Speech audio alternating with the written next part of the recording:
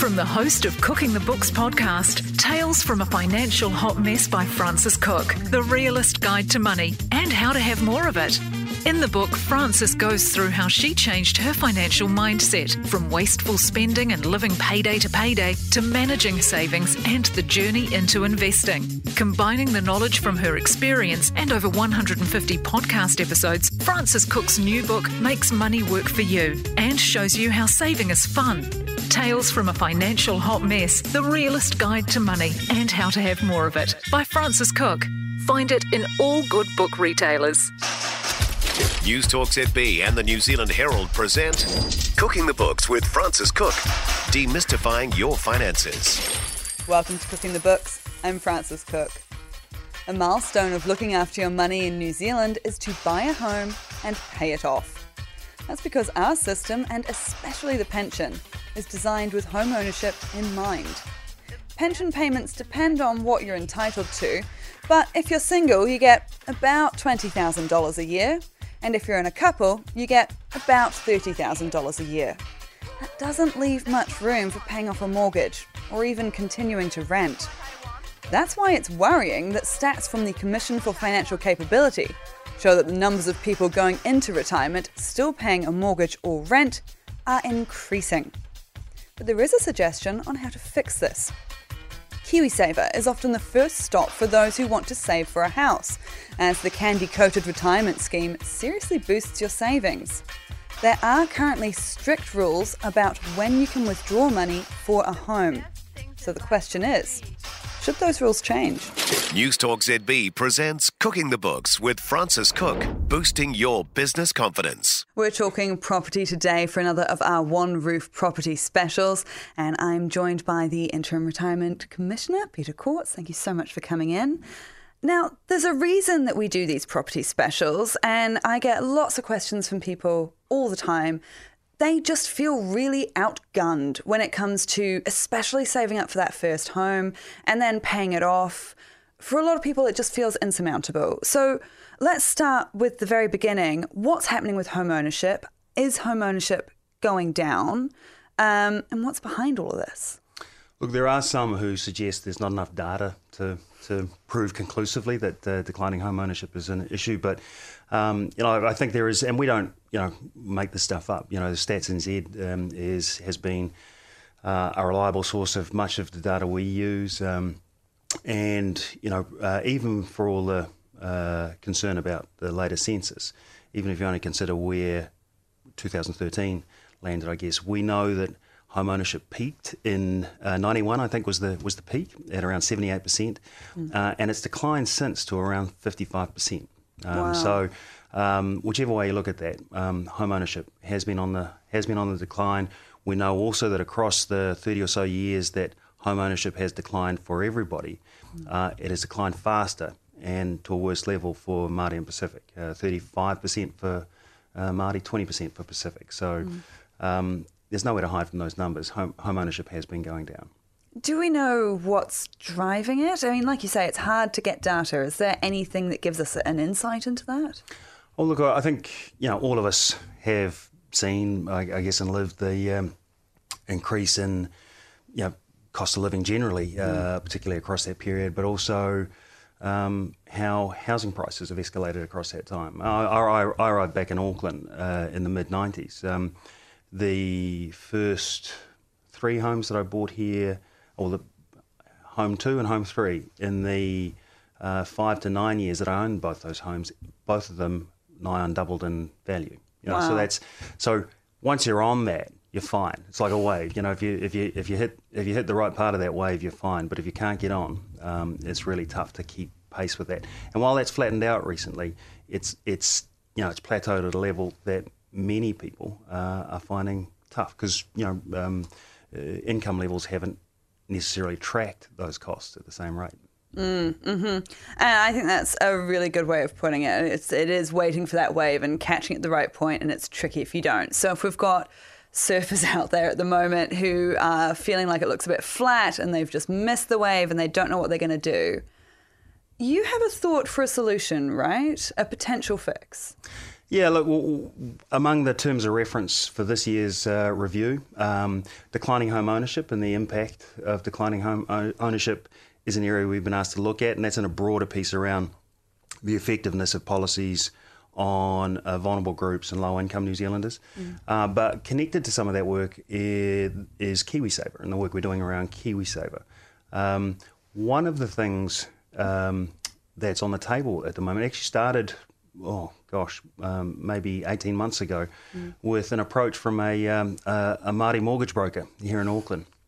And she met with the then Commissioner, Diane Maxwell, and I to talk about some of the flexibility she was looking for some of her clients, her Māori clients, who were interested in buying a home back home, to where they might eventually return. They live and work in the big centres, need to be there for the work that they do, can't afford to buy there, will eventually return to the place where their family are or where they're from.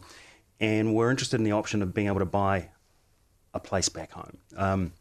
Now, as we looked at that, one of the things that occurred to us is, I guess, a first home as an investment still gets people on that ladder, and many other people, other than just Māori interested in buying land back home or a home back home, could get on the ladder if they were buying somewhere other than where they were having to live and work. So one of the things that we're putting out there as part of this year's review is the option of opening that first home criteria to include a first home as an investment.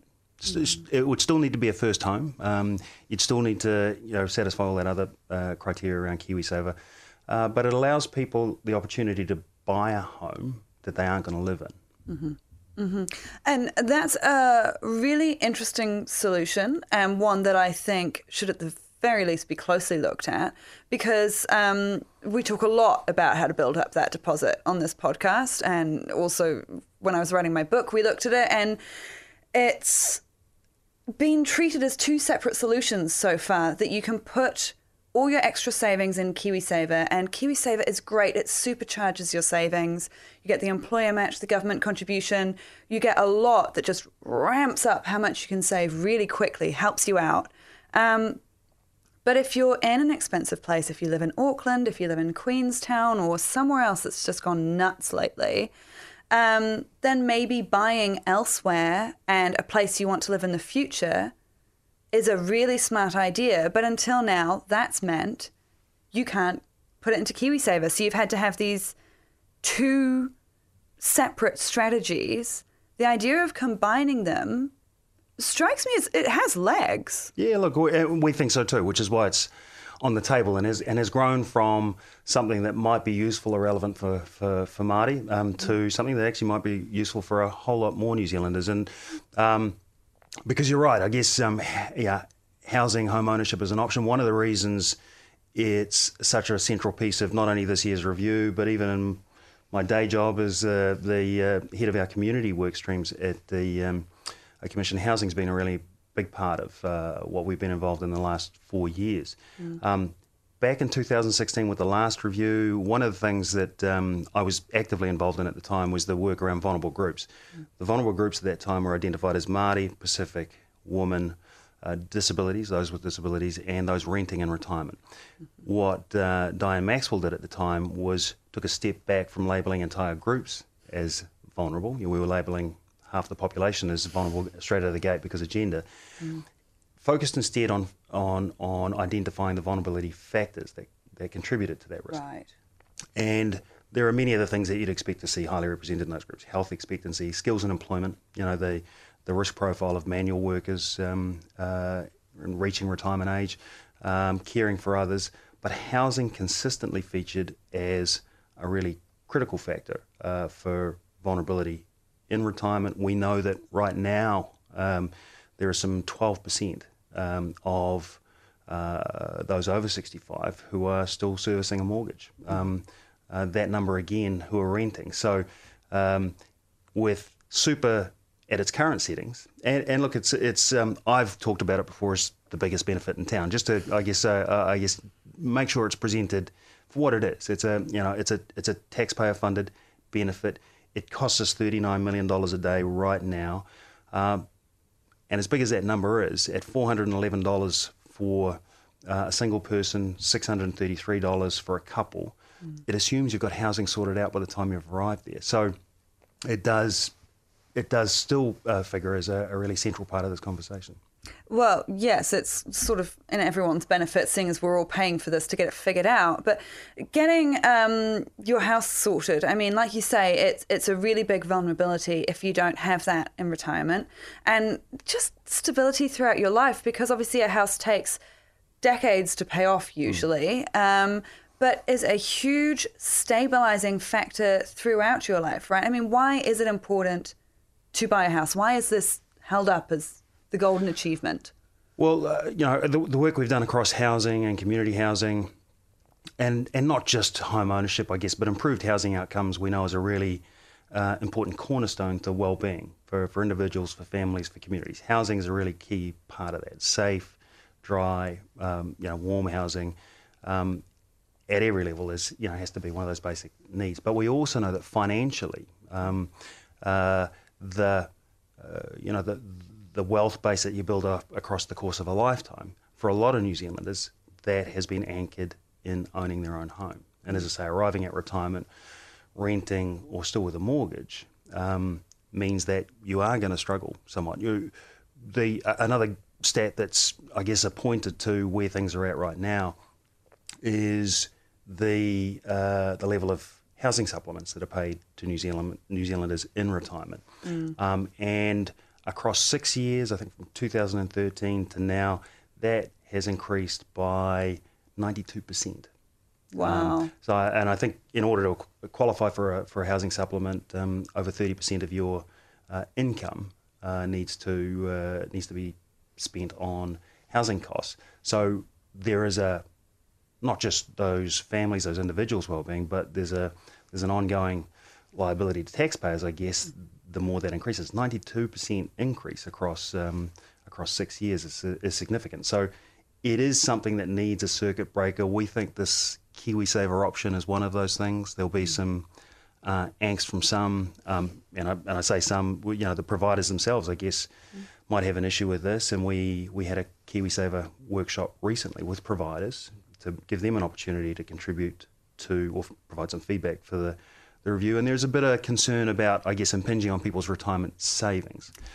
Yes, I was going to ask you about that because I've done an episode on that before, and this is a hot topic amongst the personal finance nerds, because holding up KiwiSaver as a solution is great, and there's a reason that people often start with KiwiSaver for their home. It's wonderful, but also it was designed as your retirement savings, and you can't eat your house.